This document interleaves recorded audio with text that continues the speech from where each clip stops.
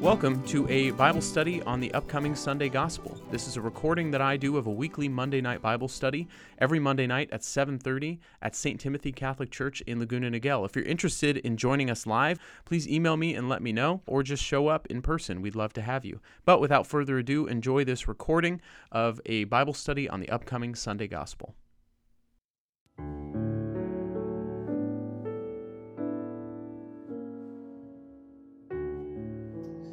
In the name of the Father, and of the Son, and of the Holy Spirit, amen. Come, Holy Spirit. Lord God, we enter into this most holy of weeks with eager anticipation to encounter you, to hear your voice, to know the depth of your love for us, and to experience in a new way this revisiting of these holy events that happened so long ago and yet still affect us today, that you died for our sins, that you rose again for our salvation. And so we pray, Lord, tonight that would become even more real, even more important, even more impactful to each one of us. That you love each one of us so much that you would rather die than spend eternity without us. And so we pray, Lord, that you would give us open ears and hearts that are ready to receive, that you would speak through the words of Scripture in our conversation with one another, and inspire in us, help us to receive your Holy Spirit. We pray, God, for relief from any of the things that may be causing us worry, anxiety, doubt, or fear, anything distracting us from this time, Lord. We pray that you would cast it out and remove it from this place and from each one of us in your name, the name of the Lord Jesus Christ. And we ask that you bless us each in the ways that we most need it. Guide our time together, and we lay this and our lives at your feet. We pray all of this in your most precious name, Jesus. Amen. In the name of the Father, and the Son, and the Holy Spirit. Amen. Well, welcome. We're going to be in John chapter 20 this evening, verses 1 through 9. This is the gospel reading for this Sunday, which is the Feast of the Resurrection of the Lord, also known as Easter Sunday. And so we're going to read through this twice through, as we always do. First time through, act as though you've never heard this story before. I'm sure you've heard all the accounts of the resurrection in all four of the Gospels. So I invite you to listen with fresh ears and act as though you have a blank canvas in front of you, a blank canvas in your mind, and imagine this scene as if it were for the first time. And I invite you to do something that I don't think we often do when we're praying with Scripture. I want you to invite the Holy Spirit to take you to this place. Like, invite the Holy Spirit to transmit you back in time to this actual place in your mind. So let's do that together as we read John chapter 20, starting in verse 1. The empty tomb. On the first day of the week, Mary of Magdala came to the tomb early in the morning, while it was still dark, and saw the stone removed from the tomb. So she ran and went to Simon Peter and to the other disciple whom Jesus loved, and told them, "They have taken the Lord from the tomb, and we don't know where they put him." So Peter and the other disciple went out and came to the tomb. They both ran, but the other disciple ran faster than Peter and arrived at the tomb first. He bent down and saw the burial cloths there, but did not go in. When Simon Peter arrived after him, he went into the tomb and saw the burial cloths there, and the cloth that had covered his head, not with the burial cloths, but rolled up in a separate place. Then the other disciple also went in, the one who had arrived at the tomb first, and he saw and believed. For they did not yet understand the scripture that he had to rise from the dead. The gospel of the Lord. Praise to you, Lord Jesus Christ. So we know the scene now. Hopefully you have this image in your mind. We're going to read this a second time. And as we do, this time pay close attention to the words. Remove from your mind anything else but the scene and the words as you hear them or as you read them on the page. And pay attention if a particular word, phrase, or detail just sparks something in your mind, connects to a memory, something going on in your own life. Again, does not have to be something to theologically interpret the passage or be relevant to the passage, but something more importantly that's relevant to your own life, how God is speaking directly to you. Pay attention and listen for those things and begin to reflect on them. Why this? What are you trying to say to me, Lord, through this detail or this word? Second and final time through, John 20, the empty tomb. On the first day of the week, Mary of Magdala came to the tomb early in the morning, while it was still dark, and saw the stone removed from the tomb. So she ran and went to Simon Peter and to the other disciple whom Jesus loved, and told them, "They have taken the Lord from the tomb, and we don't know where they put him." So Peter and the other disciple went out and came to the tomb. They both ran, but the other disciple ran faster than Peter and arrived at the tomb first. He bent down and saw the burial cloths there, but did not go in. When Simon Peter arrived after him, he went into the tomb and saw the burial cloths there and the cloth that had covered his head, not with the burial cloths, but rolled up in a separate place. Then the other disciple also went in, the one who had arrived at the tomb first, and he saw and believed. For they did not yet understand the scripture that he had to rise from the dead. The gospel of the Lord. Praise to you, Lord Jesus Christ. So I invite you to take a few moments, reflect back on that passage, John 20, verses 1 through 9.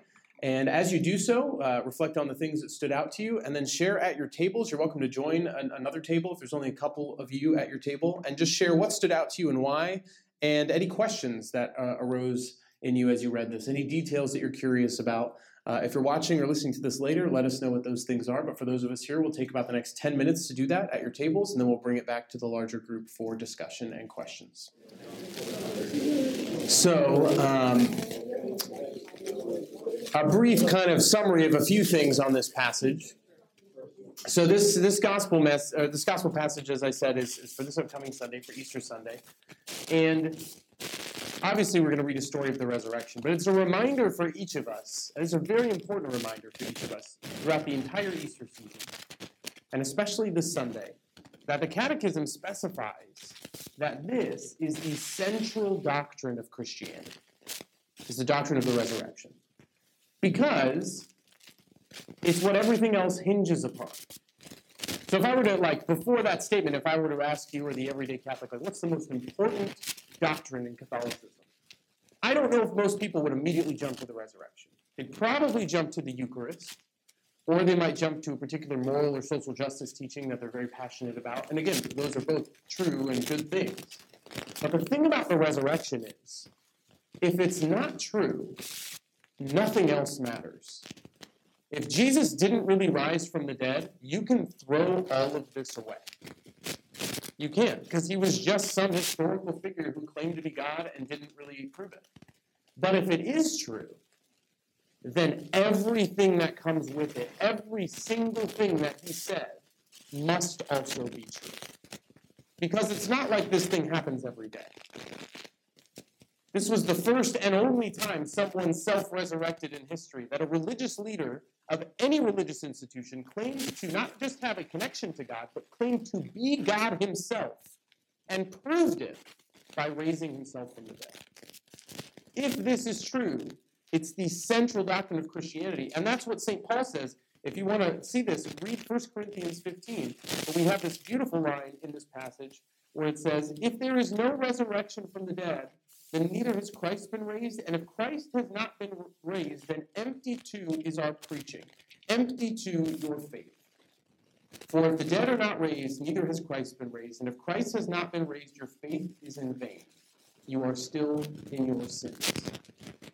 If Jesus did not raise from the dead, then nothing else matters with believing. That's why it's so important for us to know this, to live this story. And if this really did happen, which we believe, brothers and sisters, it did, that it's a historical fact, it's not some legend that we ascribe to Jesus to make him seem like a great teacher or a powerful religious founder. No, that this proves that he is the God he claims to be. And that in this passage, and in many other accounts that we read throughout the season, we have evidentiary proof that this really did happen. So that, first and foremost, brothers and sisters, is an important thing to remember, because if Jesus rose from the dead, then we are a resurrection people. We are a resurrection people. Pope John Paul II would often paraphrase St. Augustine, and he would say that we are a resurrection people and our song is our religion. And Pope Francis often criticizes Catholics And when we are at Mass, it doesn't seem like we are at a wedding celebration singing Hallelujah. It often seems like we are at a funeral.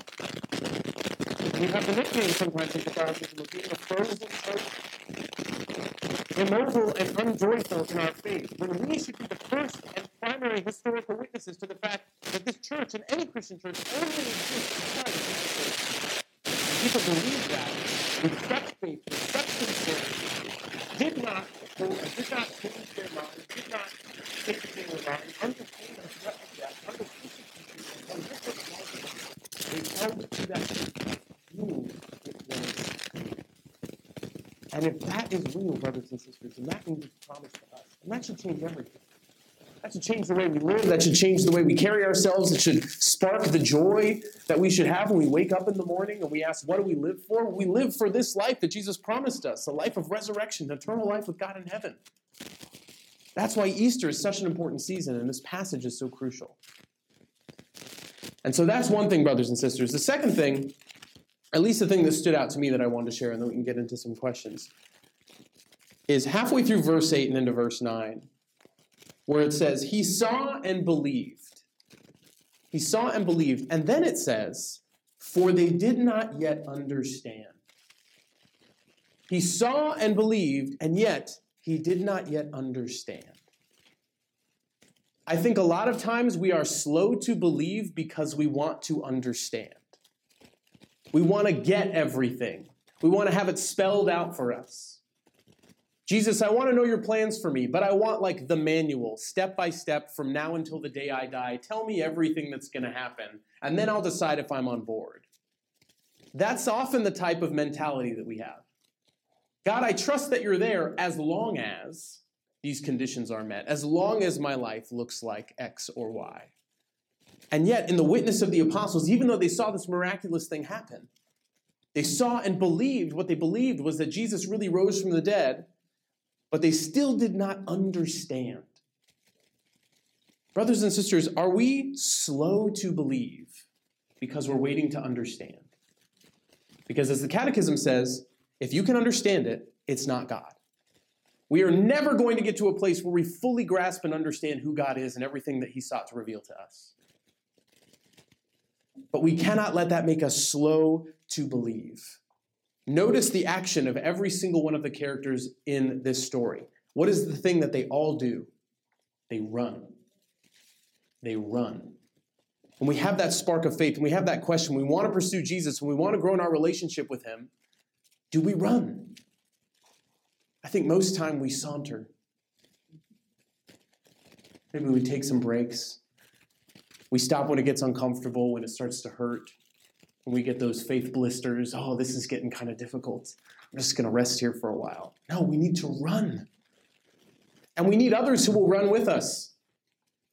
I love this interchange between the disciple whom Jesus loved, which many believe to be John, the person who wrote this gospel, and he seems to be reminding the reader over and over again that he beat Peter in a race. He wants you to know. So Peter and the other disciple went out and came to the tomb. They both ran, but the other disciple ran faster than Peter and arrived at the tomb first. He bent down and saw the burial cloth, and it goes on. Peter arrived after him and went into the tomb. And then it continues. The other disciple also went up, the one who had arrived at the tomb first. By the way, in case you forgot, do you have people that you have that playful interchange with, but who are still racing with you on that same journey to Jesus? People who will encourage you, who will inspire you to go faster, to be more intentional. Are those the people that you surround yourself with? It's often said you're the average of the 5 people you spend the most time around. Do those people raise the bar for you spiritually? Or do we have those friends that we still interact with, or those places that we go where we are setting the spiritual bar and it's easy to get comfortable because no one's challenging us? It doesn't mean that everyone you hang out with has to be holier than you, but it does mean that the average amount of our time needs to be with those people who are above average in their spiritual life so that we are encouraged to be the same, that we're all seeking. That doesn't mean we need to be perfect. It means we can pull one another up when they fall, when we fall. We can encourage one another, correct one another.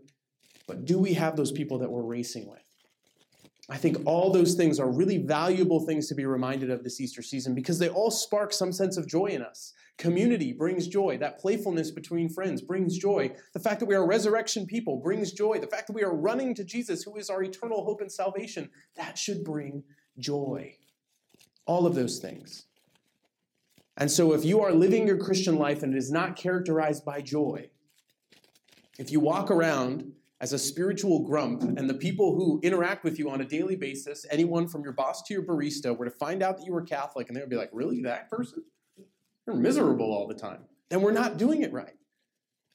People should know there's something different about us because of the way we live out this resurrection joy. We don't need to wear it boldly on a t-shirt that says, I am Catholic. It should be worn on our face and our disposition by the way that we interact with others, the kindness we have, the way that we serve and sacrifice, our generosity, our love for other people, our willingness to invite them into our lives, to be present to them, to not write people off or be in a hurry. Willingness to live at a different pace and set apart from others. That's what the word holy means, to be set apart. Do we look like everyone else? Because when you look out in the world, it doesn't look that joyful. The way that people act, the way that people treat each other, the headlines in the news.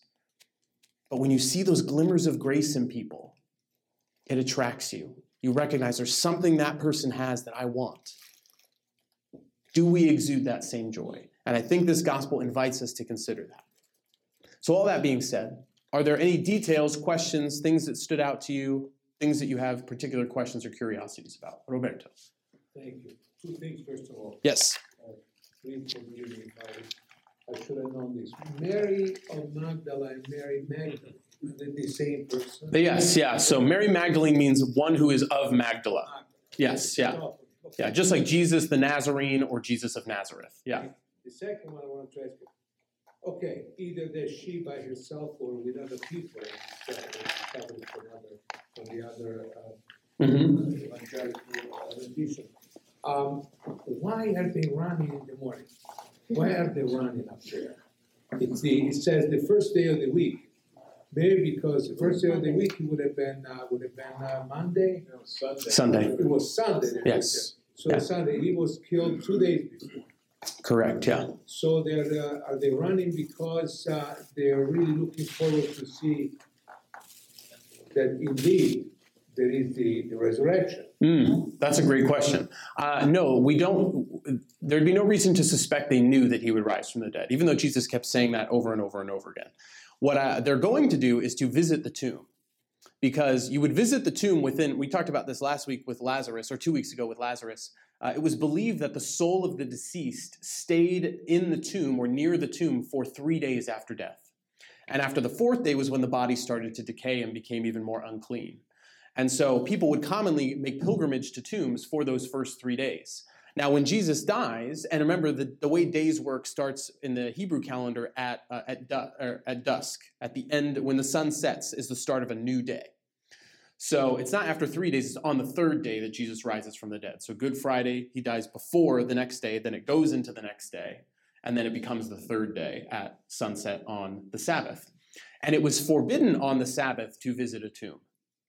It would make you ritually unclean or risk being ritually unclean to come into contact with or be around things that were dead, because the Sabbath is all about life and celebrating life, celebrating faith. And so you weren't allowed to visit the tomb. So this is literally their first chance to go and visit the tomb of Jesus, but it's also their last chance, because after 3 days, it's believed that the soul will leave the body and they will not have that last opportunity to kind of, say their farewells and make amends and things like that. So I think they're rushing there for that reason. There are some gospel accounts that say that they went to anoint the body, but in the account of John, right before this, it says Joseph of Arimathea and Nicodemus already did that when they buried him, and that was more common. When you die in the Jewish faith, your body is washed and prepared, and you are buried that evening, unless for any serious circumstances, it might be the next evening, and that's still true of Orthodox Jews today. I mean, your body is washed and anointed, and you are in the ground that night, so that you can preserve, ritual purity. You can make sure, because once you come in contact with a dead body, you have 7 days that you're unclean or impure, and you have to go through your own purification rituals and all of that. So they wanted to make sure that the ability to mourn and all of the practical things that were involved in burial were able to be done, so you could simply grieve and allow people to come and visit the tomb for those 3 days, as the soul was still believed to be somehow tethered to the body. Thank you. You're welcome. Great questions. Yes? What's the significance with the fact that when they saw, is it John or is it Peter who saw the linen, I believe?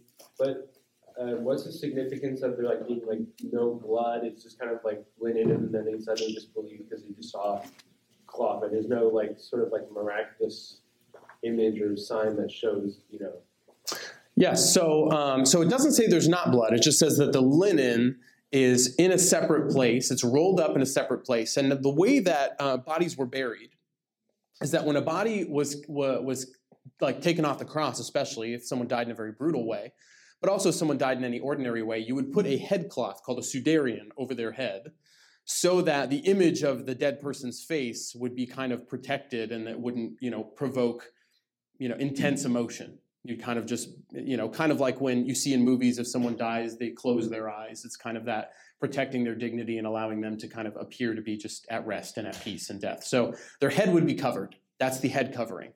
Then their body would be prepared. Their head covering would be removed, put in a separate place, and then they would be covered with the burial shroud. And what's interesting about that is that we or at least tradition holds that we know what these two documents are, or what these two artifacts are and where they are today. That the sudarian is the Sudarium of Oviedo. It's in Spain, the head covering of cloth, of the cloth covering of Jesus.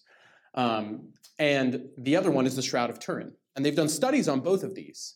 And what's interesting is that the studies, if you do a 3D map of the figure and the head, especially, because only the Sudarian only covered the head, the 3D map where the injuries are and where the bloodstains are, it matches from the Sudarian to the Shroud of Turin.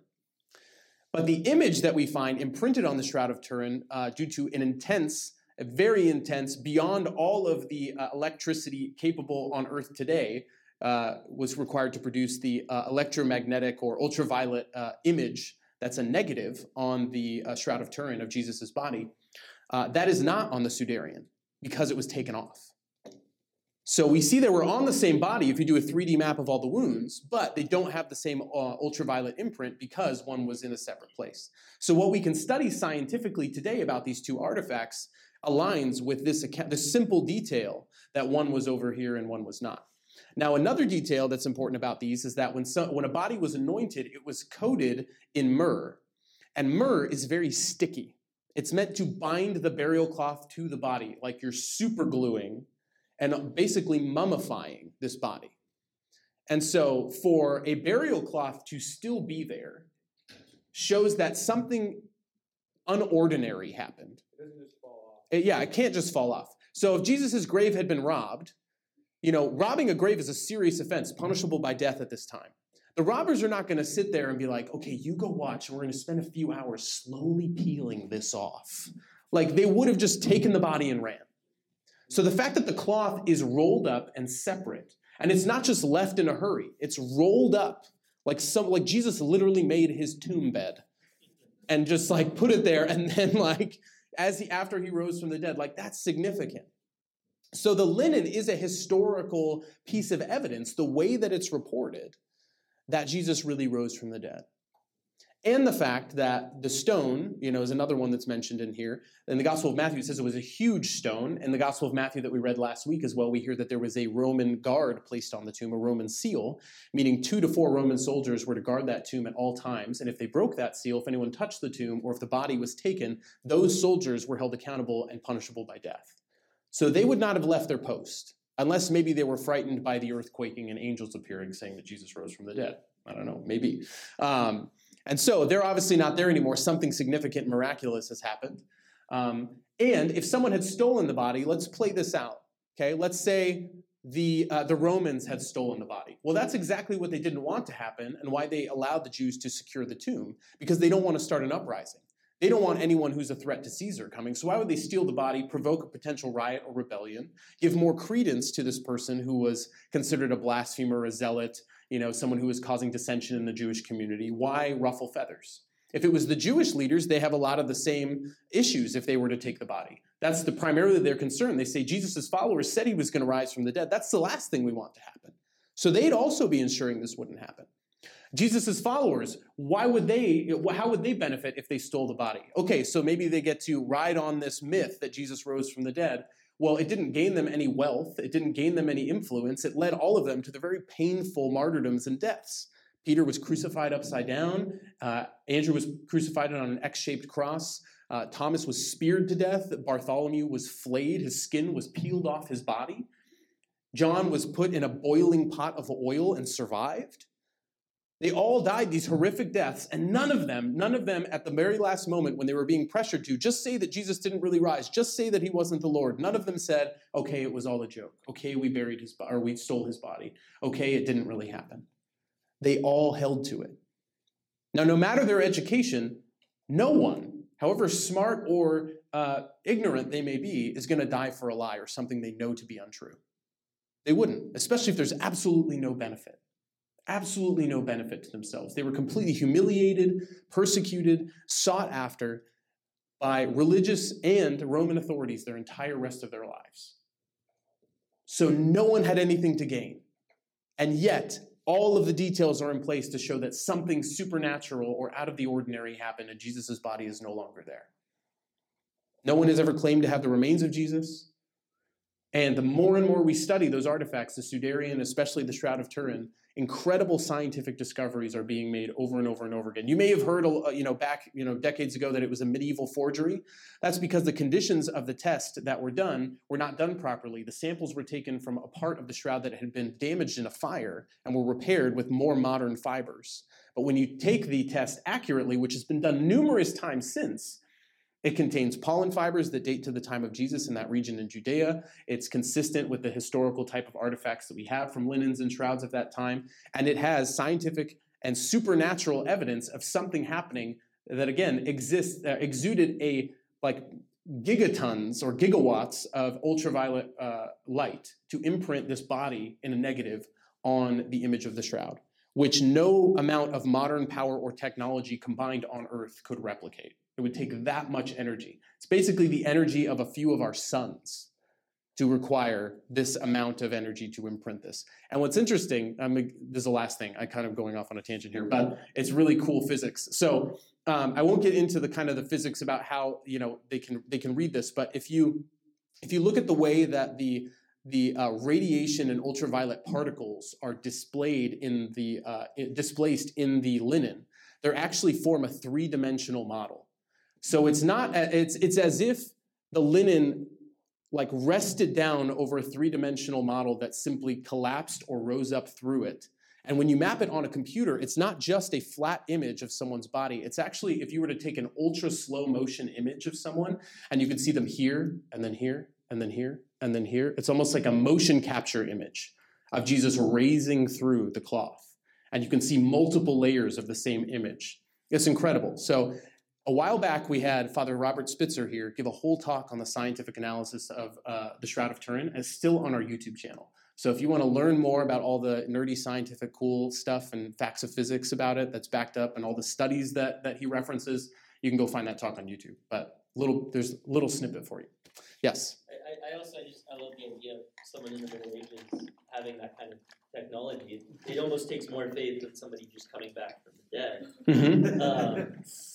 My question though is about the actual, is there a significance? We were wondering about the rolling of the cloth and it being kind of set aside. I vaguely remember in high school someone saying it was something to do with like a meal ritual or something like that. Oh, interesting.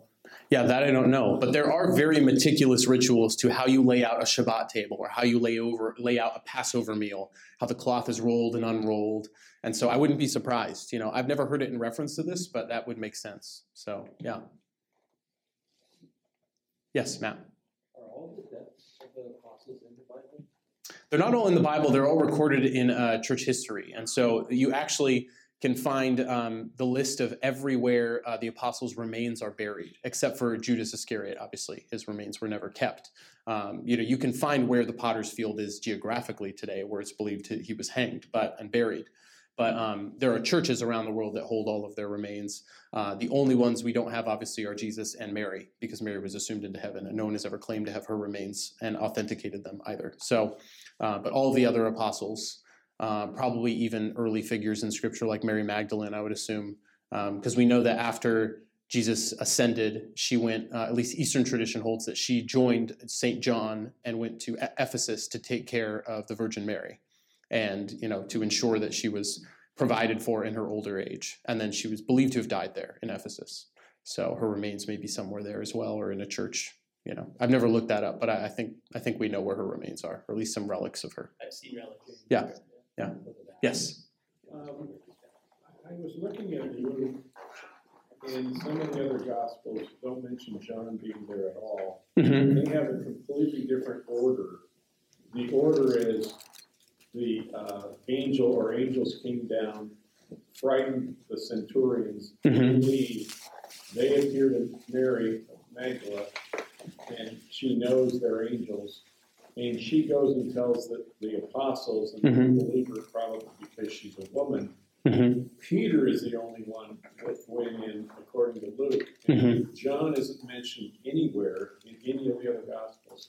Yes. John has a completely different order of when the angels came. Mm-hmm. And it also says, and he believed. And my question is, what did he believe? Because the next sentence says they didn't understand the resurrection. So I don't know what he believed. Yes, that's a great question. So the Synoptic Gospels, Matthew, Mark, and Luke, they're more, especially Luke. Luke is most concerned with presenting the most accurate historical depiction of the events that happened according to eyewitnesses. John was written many decades later, maybe not many decades, but 5 to 10 years to 40 years later. Just kind of depends on how you date it. But, within a generation after. But the concern of John is to communicate that, yes, this Jesus that you've now heard historical testimony about really did live, he really did perform these miracles, but his concern is, and this Jesus was the Son of God. And so he uses certain language and arranges the events in a certain way so you will notice certain details. And he even puts this figure of the disciple whom Jesus loved, like we often assume that's John. It could be an archetype for us. Like, we're all the disciple whom Jesus loved. And he could be inserting a kind of transient character into the story that we could all put ourselves in the story in these different scenes. But the reason why he would do that here is because at that time, to prove that something happened in a court of law, you needed 2 male eyewitnesses. 2 male eyewitnesses. And because that may not have been preserved in the other gospel accounts, he's maybe adding it here to communicate some truth and validity. He doesn't need to do that because elsewhere in Scripture, it's referenced that there are more than 500 eyewitnesses to the risen Christ. And he at one time appeared to over 500 people at once. And that would have been more than enough in a court of law to prove that Jesus had risen from the dead. But in this instance, he may be adding that detail for dramatic effects, so we could insert ourselves into this scene, and also for historical reliability to show that there were 2 witnesses. Why did he reverse the appearance of the angels and not mention the centurions? Maybe because they just weren't significant to his purpose. They're more historical details that Luke and Matthew and Mark had already recorded. His concern is, I want you to believe in reading this that Jesus was the Son of God. He says it at the beginning and he says it at the very end, multiple times at the end. So that's why the gospel writers will emphasize certain things, arrange things in a certain way. So if you're looking for the most historically reliable in terms of sequence, I would argue that's most likely Luke, because of the way he writes in the very beginning that he's set out to research these things accurately anew, looking for eyewitness testimony. And because he was a doctor, he was a Gentile, he didn't have the same desire or necessity to include certain things about Jewish practices that he didn't know. He didn't shy away from including stories of other Gentiles that Jesus interacted with. And so I'm one to think that his has the most historically, chronologically accurate. But it doesn't mean the other details of the other Gospels are untrue. It just means they're being emphasized in a different way for a particular purpose. So what does John believe that they don't understand the resurrection? Probably is reference to belief that he is divine, that Jesus is divine. Something supernatural happened. But because a resurrection had never happened before, probably not something that they were expecting. There are references to resurrection in the Old Testament, 3 or 4 that I can think of off the top of my head, but the way in which that was being anticipated, especially in association with the Messiah, was something that was still very much misunderstood, to the point where Jesus directly told the disciples 3 times, like, I'm going to die and I'm going to raise from the dead. And it's just like they just don't get it. No one had ever done that before. So if I was up here telling you like 3 times, like, I'm going to turn into a purple cow tomorrow, you'd be like, is he speaking metaphorically? Or is it just like, and then like literally turn into a purple cow and be like, whoa, like, what is going on? Like, so it's kind of like that. It's just a concept that has never happened that, they wouldn't be expected to believe up front because they had no previous experience or evidence of something like that happening. Yeah. Would that kind of be what it says in the scriptures where it says, like, if you have the faith the size of a mustard seed, right? Like, something like that might be challenging, but if you just have some faith, then I don't know if that. Yeah, that reminds me of, I think I've referenced this here a few times. I think it's Fulton Sheen who said, or it may have been John Henry Newman, 1,000 difficulties do not add up to a single doubt. That you can have difficulties in understanding, like, what are these different nuances? Why does John do this or that?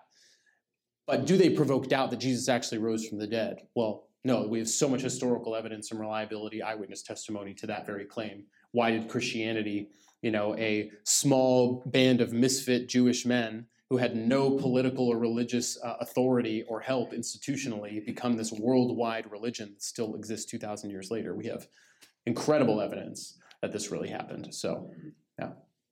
Yes? I was just going to say, too, earlier in John, during the Last Supper discourse, he says something like, it's better that I go so that the Holy Spirit will come and will remind you everything that I have taught you. Yes. So it's very clear that he's aware that they're forgetting or I don't even know if we would say forgetting, being prevented from remembering certain features of his public ministry until even after Pentecost. Yeah. Yeah. And you know what? As you were just sharing, I just had the wildest realization about the other thing that you brought up about the unrolling of the cloth. Because you were mentioning earlier in John. And earlier in John also, in the priestly prayer, Jesus says, I am going to prepare a place for you. For in my Father's house there are many rooms. And that language is marriage language in Jewish culture. Because the husband would betroth himself to the bride. They could not consummate the marriage or move in together until he went to prepare a home for his bride. And once that happened, as part of the marriage ritual, this might be a little TMI for you, but I think it's really interesting to note, they would enter into the marital bed, and to prove that the bride was virginal in that instance, once they consummated the act, there was usually blood involved. The father would take the bridal cloth from the bed as proof that they consummated the marriage and that the daughter's dignity was intact in case that came up as an argument later. And what do we have remaining after Jesus consummates his final act with us to prepare a place for us with his Father, but a linen rolled up that is covered in blood? Might weird you out a little bit because of the sexual imagery, but it's also profoundly intimate and romantic in the way that Jesus is going to prepare. And that's how Jesus presents himself as the bridegroom to us, the bride of Christ. And so that same Jewish wedding imagery of the marital bed and the process of being married and creating a home for us, Jesus finishes at this moment of resurrection. Yeah. And then on the cross, it is consummated. Yes, it is finished. Yeah, consummatum est. Yeah, exactly. Yes. And one kind of really weird thing is people saving this cloth for all the centuries. And if you look at it before photography, it doesn't look like much at all. No. It just looks like a long thing with a bunch of stains on it. I mean, you really don't get the feel at all that it was even on a human. Yeah. But then when you see it, when they reverse it with photography, show the negative, then you see it, you go, oh my gosh. Yeah. Yeah, it looks like, have you ever seen it or a replica of it? It looks like someone used way too much material to try and make a really bad version of a Rorschach test. Like they just tried to make an ink blot with like red ink, and it just looks this weird symmetrical image. And yeah, it's only when you see the X-ray or the negative or the ultraviolet scan of it. Yeah. Yeah, and why would anyone keep it if it wasn't really the historical cloth of Jesus? This would be easy to just throw away. Yeah. Yes. Going back to where they specifically say that the two cloths were separated, could it mean like a foreshadowing that he's now like in a different world? Well, I mean, yeah, rising from the dead, he's absolutely in a different world, yeah. But this separation between, there's also separation between the head and the body, the cloth that covers the head, the cloth that covers the body. The head, who is Jesus Christ, is now separated from the body, us, the body of Christ. you could certainly, infer that imagery too, and that he's coming back to reunite both. So, yeah. And there's also the historically, the traditional cloth that Veronica wipes the face of Jesus on the way of the cross. That's a separate cloth as well. I can't remember what it's called or where it is, but it's more of a tradition or a legend that it's a cloth that's held maybe somewhere in France, if I'm not mistaken. Do you know, Roberto, where it is? No? Yeah, I think it's somewhere in France. I might be mistaken. But that's a less reliable artifact than these two, because these have been much more scientifically studied. So, yeah. Yeah. My dear, yes. So I find the end very anticlimactic. They return home. Your Lord just rose from the dead and you were home. So I know, it says later on they're all gathered in one house. Is that where they're going at this point? Are they all huddled together? Yeah, I would imagine that meant back to the upper room or maybe to Bethany. But home for them. I don't think any of them lived in Jerusalem. At least how the stories we know of those that are more, prominent of the apostles, they're all from Galilee, from Capernaum, from, places up there. So, home probably meant the place that they had been staying. And, it was a time of, still continued fear and persecution. They had just crucified Jesus and they were having very hostile attitudes toward anyone associated with him. Remember Peter, around the fire, and the maid says, "You were with him too," and it starts to create this commotion that causes him to deny Jesus because he's afraid for his life. So they're still probably very much not only afraid, but experiencing probably a sense of PTSD, grief, survivor's guilt, like we could have done something, we abandoned him. Jesus said at the Last Supper, "One of you will betray me." I think all of them thought it was them. Because none of them were there except for John. They all were probably like, "It was me. I could have done more," especially Peter. So I think they're probably just sulking in their guilt and in their grief and really not knowing what to do next, And this may have been a deeper moment of despair. Great, our Lord is dead and now his body's gone. That run could have been in desperation, please not this, please not another thing. Not after all we've been through. And so maybe what they came to believe was the eyewitness testimony of Mary Magdalene, that the body was gone. But they did not yet understand what was really going on. Yeah. Noah. So I guess towards the end of this, and I guess maybe we could even infer when Mary Magdalene came to the tomb, and in the other accounts that she was weeping before the tomb, both before and after. Because I saw a note in a commentary I was reading about how it relates to Psalm 55, and there's a line in there that says, "One cry unto you, and my enemies are driven back." So I guess my question is there any sort of importance or vindication to, the tears of the penitent, to the tears of Mary Magdalene, and that importance to the actual resurrection, God vindicating, driving back the enemy of death, conquering death through the tears of Mary Magdalene? Or yeah. I mean, it speaks to the gravity of what it should inspire in us. This should affect us so deeply that we should be inspired to those same tears of penitence. There's a great, I think it's an artistic depiction. Lynn, you might know this one. It's Mary Magdalene in the garden, and you can see the devil depicted in the rock, watching her encounter with Jesus. There's a dark man in the background, or maybe I'm misremembering, but it might be like a chiaroscuro thing with Jesus' face where he seems kind of obscured, and that's why she can't recognize him. I think it's early Renaissance. I can't remember. Yeah, I'll have to look it up. But it's a really beautiful painting. But the distraught nature of Mary Magdalene's disposition is really communicated in that picture. But what I think it also lends itself to is the fact that in this scene, and you can read this in the verses that follow when he appears to Mary Magdalene in the garden, that commentators and church fathers have often pointed this as a reversal of the Garden of Eden. Because Jesus is ironically called the gardener, right? They're in a garden, setting right what originally went wrong in a garden. And who's there? Jesus, the new Adam, and Mary Magdalene. And Mary Magdalene is a representation of all that culminated in the sin of Eve and Adam, but the one that is commonly attributed to Eve disobeying the serpent and then asking Adam to join her.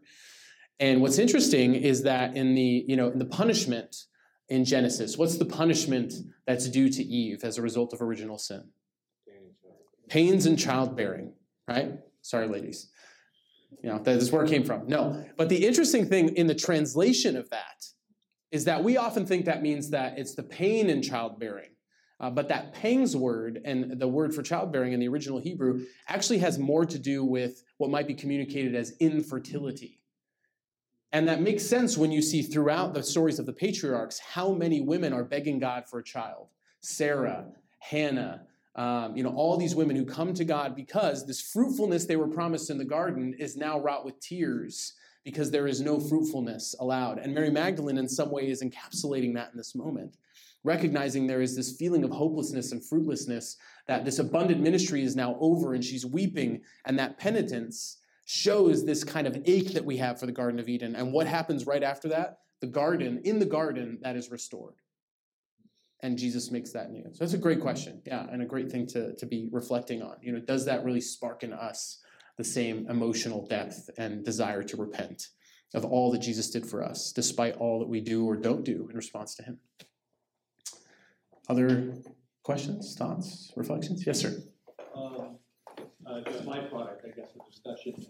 At the Santiago Retreat Center in Colorado, yes, they have a Shroud Center. They do. And it's open on Good Friday. And they have a presentation with photographs of the shroud, and apparently it's supposed to be a pretty spectacular interaction. Yeah, anyone ever been in that center before, the Shroud Center? It's really interesting. It's a small little room, and I've given talks in there and led worship in there during adoration, so like exposition of the Blessed Sacrament in there with music, and there's all these shroud displays around, and they're in big light boxes, and so you can turn on these light boxes, and an image of the shroud is like illuminated. And then you can turn another light and it shows you the X-ray image. And so it's like right there close up and you can see it all around you. There's all these cool little, scientific displays or versions of the image in this tiny little building. Maybe, not even, it's probably the size of one of our classrooms upstairs, or maybe the fireside room upstairs if you've ever been in there. But it's a pretty small room. But yeah, they give talks and stuff there. So yeah, I encourage you to go check it out at some point, if not this Friday, because it's Santiago Retreat Center. It's up in Santiago Canyon, kind of right where the 261, 241, all of that meets together. My wife knows I'm terrible at directions, so this is the best I can give you. Just look up Santiago Retreat Center, and you will find it. So, yes. There's a great Stations of the Cross hike there as well. An outdoor Stations of the Cross kind of pilgrimage hike. That would be great to go on Good Friday.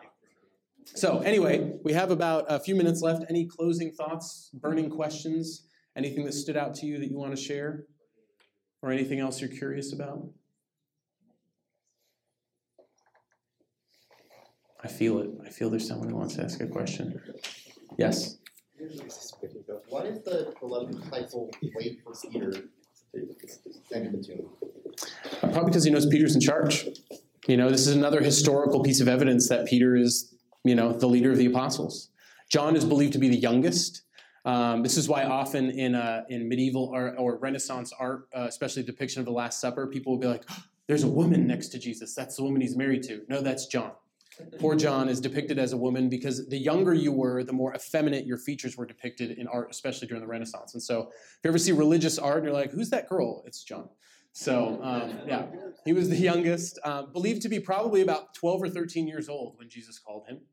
And all of the apostles probably somewhere between 13 and 25 or 30. Not the old bearded men we often see depicted in icons. That obviously happened later. That's how age works. But not at the time of Jesus and that time of their ministry. It was a young, scrappy band of young adult men, kind of like we often have gathered here. So this is more biblically accurate than some icons that we have. So maybe after this we'll do a Last Supper shot or something.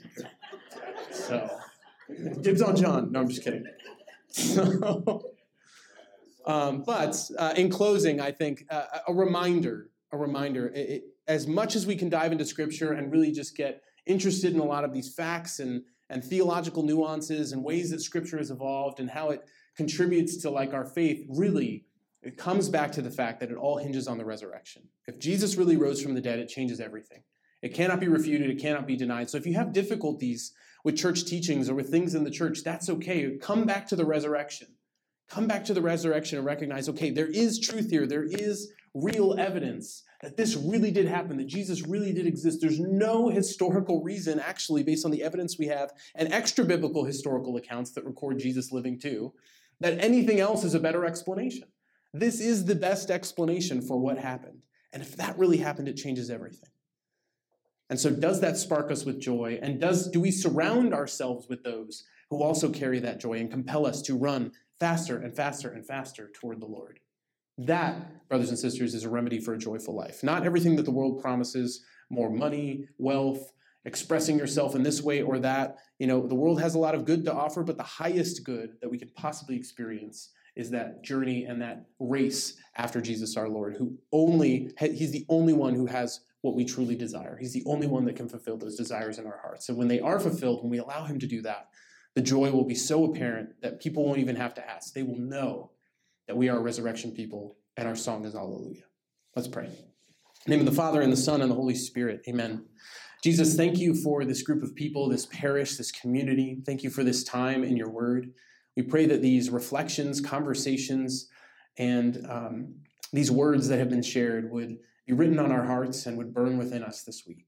That you would challenge us to respond with deeper joy and faith to the resurrection, to really consider the doubts and the difficulties we may have and see how they pale in comparison to the truth of the resurrection. Help us to trust in you, even when it's difficult, even when we don't understand, that we can still believe. And so we pray, Lord, that you would help our unbelief. Help us in the way we are still struggling with sin, struggling with the promises or the lures of the world, struggling with the ways that we see ourselves, the ways our lives should be in our own mind, and allow us to surrender and let go so that you can fulfill us, so that you and your resurrection can give us new life.